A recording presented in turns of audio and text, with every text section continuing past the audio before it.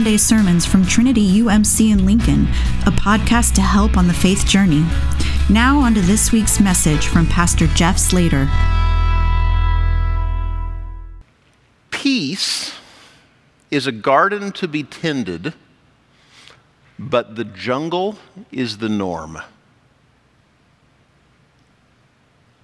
Peace is a garden to be tended, but the jungle is the norm. This idea keeps popping up in the things that I follow online. And it's actually from a book that I haven't read by a man named Robert Kagan. So please don't hear anything in what I say beyond just that line.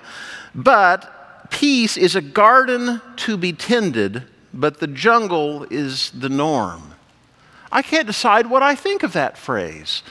Now, of course, it's coming up in the context of Israel and Hamas and the Palestinians and Ukraine and Russia and all of that. But I can't decide what I think of that. Peace is a garden to be tended, but the jungle is the norm. Now, at the very least, there is some truth in the metaphor. As I've not tried to hide in the past, I do not have a green thumb. In fact, I can kill anything but weeds. In fact, I'm almost surprised I can't kill them. In every house I've ever lived in, let's just say the garden beds of the previous residents have always gotten the best of me. And by always gotten the best of me, I mean like the first spring, a few flowers try their best to bloom. But after that, it's fewer and fewer every year, and the weeds just grow higher and higher until eventually it's at the point where you just got to take them out and do whatever you can so that it doesn't like hurt the foundation or something if there's a tree growing. You know what I mean? Maybe some of you could identify too. This is my lack of green thumb. So the jungle is the norm makes sense to me. Or how about this? The new construction across the street here, across Kentwell. You know, when they started those, they started by digging out the basements, and then they put in the walls of the basement, but not the foundation, and then it sat for like a year. And every day I would walk into work and look there, and I would see more and more plants growing in what would eventually be the basements. And I realized that nature was reclaiming the the plots. And in fact, my joke was that we had our very own sunken gardens. Because it was in the basements, right? Our very own sunken village gardens. Now, of course, it's much better. But let's take it even a step further. Have you ever seen a building that really is being reclaimed by nature, like an old barn on a farmland that hasn't been used in ages? And you can see the plants and the nature reclaiming that place where the barn stands, or perhaps an old farmhouse. There's an old schoolhouse whenever I drive to my parents' house in Wichita, and you can see that nature is very much reclaiming it. So there's at least truth in the metaphor of peace as a garden to be tended, but the jungle is the norm. And if you think about it, peace does take effort. It does need to be tended. Relationships take work. If you neglect a marriage, weeds grow in the relationship. Connections begin to weaken. Oh yeah, the flowers bloom the first couple summers, like the houses I have lived in, but if you neglect a marriage too long, well, peace is a garden to be tended, right? If you neglect a friendship, it's the same. We see it with nations, that peace is something that has to be worked at and kept up from time to time. And if we neglect any of these relationships, the jungle grows back. Peace is a garden to be tended, but the jungle is the norm. But as I've thought about that line, as I've thought about it, something doesn't feel right to me. It's incomplete. Something's missing. Well, right now, for this fall, we are going through the Old Testament, or at least that's the common name for it. Scholars are saying that we should, it's probably better to call it the Hebrew Bible. It's more respectful to our Jewish friends, and there's some other reasons too. So I'm trying to get in the habit myself, even though I just slipped and called it the Old Testament, right? That's what happens. We could at least move the right direction. But we're reading through the Hebrew Bible. Maybe some of these stories you haven't heard ever. Maybe some of these stories you haven't heard since you were a little kid in Sunday school. school, or maybe you've just never thought about them deeply, and it's good to do that. And there's, of course, not enough time in the fall, not enough Sundays in the fall to read all of it, but we can at least hit the high points. And today we get to a key moment in the Hebrew Bible that is so important and has so much to say to our world today, but it's a little bit difficult to read because there's no one passage that says it clearly. And so, Sandy read the scripture for us a few minutes ago. I will totally forgive you if you could not figure out what was up with that and what was going on, because there is no one passage that says it clearly. But the story we're at least talking about today is when the Hebrew people, the Israelites, became divided and their kingdom split into two. Leading up to it, they had the great King David. You know, we've heard about him in previous weeks, the son of Jesse. We heard about all of this in previous weeks.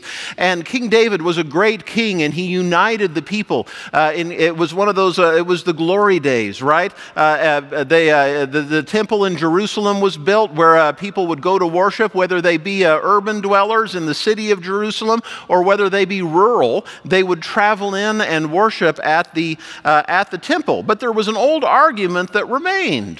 Why do all the rural people have to go to the city to worship at the temple?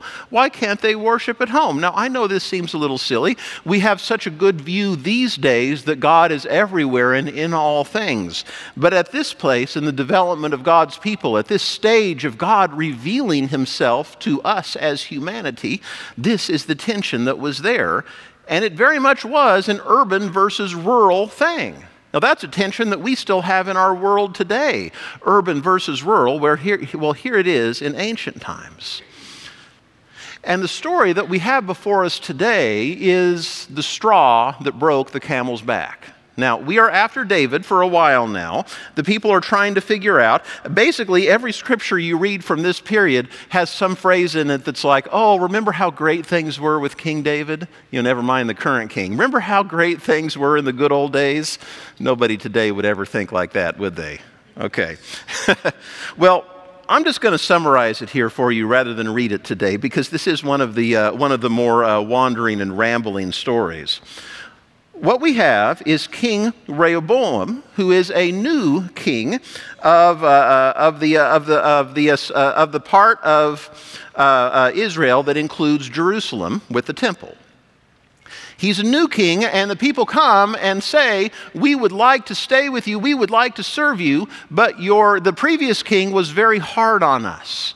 If you would promise to take it just a little bit easier, then we will serve you. And so Rehoboam goes to his advisors. He goes to the old king's advisors, and they say, well, the wise way to do this is to say, yes, of course, I'll be a little easier. And if you're nice to them now, they will serve you for forever, for all of your reign. And then he goes to his younger friends and advisors, and they say, what? No, a good king needs to show power. You need to put them in their place. And Rehoboam chooses the less wise way. He puts them in their place. And what they say is, why should we care about David? Now, David in this case is being used not in reference to the actual king, but in terms of the kingdom. Why should we care about the nation and the traditions of David if this is how you're going to treat us? We have no stake in Jesse's son. Go back to your homes, Israel. You better look after your own house now, David. And so it doesn't seem like that big of a decision. It seems like just a small, insignificant story. But that moment marked the time when the people who were in the more rural areas, the people who were in what became known, continuing with the name of Israel, said, we're not going to follow that king anymore. We're going to do our own thing instead. Now, not very often, not very long later, they had their own leader, their own king. And their own king took it a step further and set up places for them to worship, so they no longer had to go into Jerusalem to worship. I know this is all kind of esoteric stuff, but are you following me at least somewhat? Because I think the point of it is that there wasn't a big battle. There wasn't a big moment where things split. There wasn't a pivotal moment as we usually think of it. If Hollywood produced a movie of this, well, they haven't, and here's why. Because there's no big moment. There's no great drama. The time just came when some of the people stopped following, and the kingdom was split into Israel and Judah as they became known. And the modern day Jews are, of course, descendants of the kingdom of Judah. Individual decisions seem small almost, a straw on the camel's back of neglect. But the bigger story shows relationships that were neglected, shows ties and bonds that took work to uphold, but that work never happened. And so the weeds grew. The people tried to reach out to their king, but the king did not listen. And so the people gave up and they drifted apart. And existing tensions turned into a rift, and the kingdom was divided. Peace is a garden to be tended, but the jungle is the norm. But one of the risks in reading anything really, but certainly of the Bible, is that if you read only one passage, you miss the larger story. You miss the forest for the trees. And one of the dangers of hearing this story about the people of the God's chosen people being divided into two nations, of the rift growing between them, is to think only about that and forget about all of the times that God has walked with them and redeemed them. You know, if you've been coming a lot this fall, you may remember, do you remember what the name Israel translates to? One who struggles with God. The people who struggle with God. It comes from the story of Jacob who wrestled with God, and God dislocates his hip and he walks away with a limp. And that is the name of the people. Those who struggle with God. And yet, despite the struggle, despite all of their missteps, God continually is there to work with them and to redeem them. And God shows them one painful step at a time that there is nothing they can do that will separate them from God. There is no weed, there is no jungle that can grow that could sever that. Now, it seems to me what we're really talking about here is one of those theology doctrines that has kind of a bad name in today's world, and so I want to say a few words about it. That is original sin. Now, that scares anybody off, so I hope it doesn't scare you off, because people struggle with it. They understand what it really means. This idea of original sin isn't about shame. It isn't about punishment. What it's about is that God is perfect and we are not. And that's something I think we can all agree with. Anyone here ever made a mistake? You don't actually have to raise your hands. I know. Anybody here marry a perfect spouse? Well, I did. Just in case she's online. I doubt it, but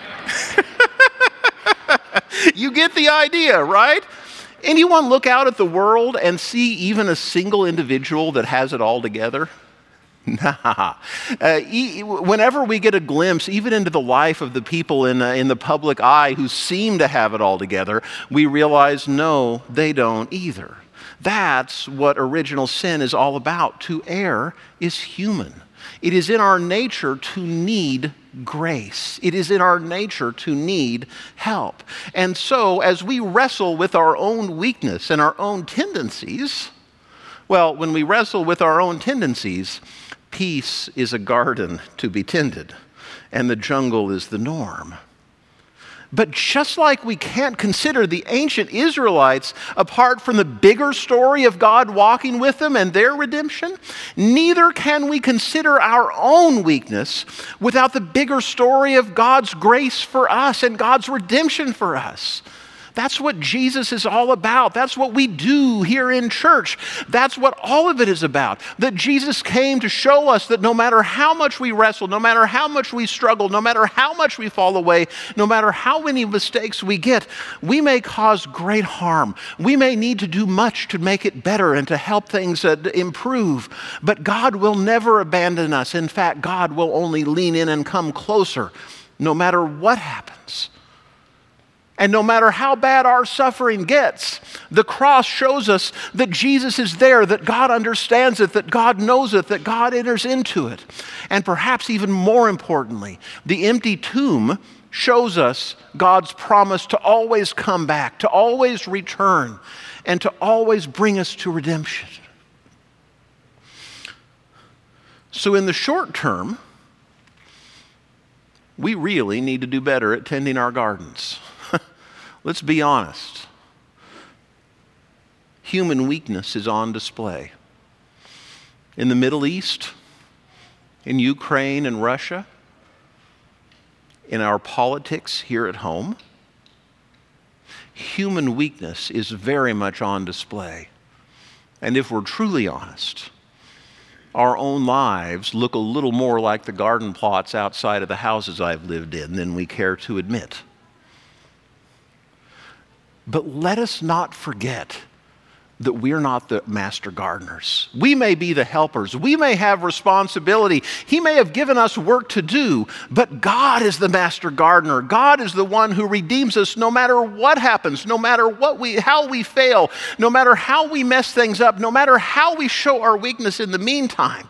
You see, the problem with peace is a garden to be tended, but the jungle is the norm, is that while it's very true for what humans do, it doesn't account for what God can do. It doesn't account for the ways that God works in the middle of it all, the way that God advocates for peace, the way that God brings good even out of the worst suffering in this world. It doesn't account for the fact that God is making all things new. But we are God's helpers. And the way God tends to work is through His helpers, through you and me. And that means that we have work to do. So don't forget your hoe and your rake, your kneeling pads, and let's be honest, a few Band-Aids. Maintain your friendships with presence and with grace. Spend time with those you love, because that time is a gift. Tend the garden. Use whatever influence you have, and we all have more than we think we do. Use whatever influence you have to promote peace in our community and our world, to tend the garden. And when you slip, and you will, look for God's grace, because it will be there. We've got some hard work to do to tend the garden of our peace. We neglect it at our peril, because the jungle will grow back.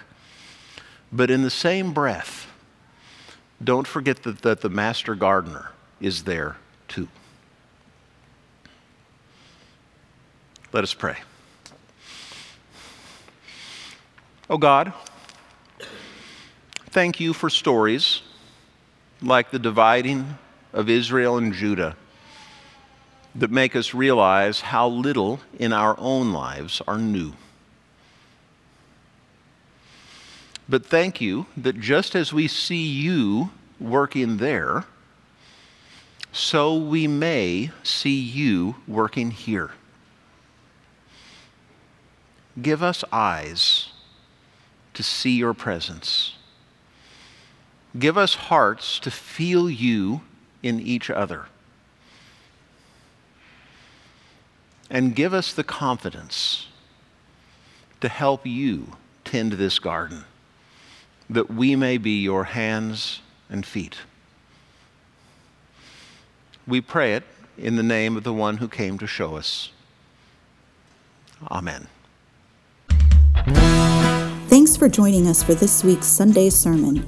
For more information on growth groups or how to more fully embrace the life of faith, visit us at www.trinitylincoln.org.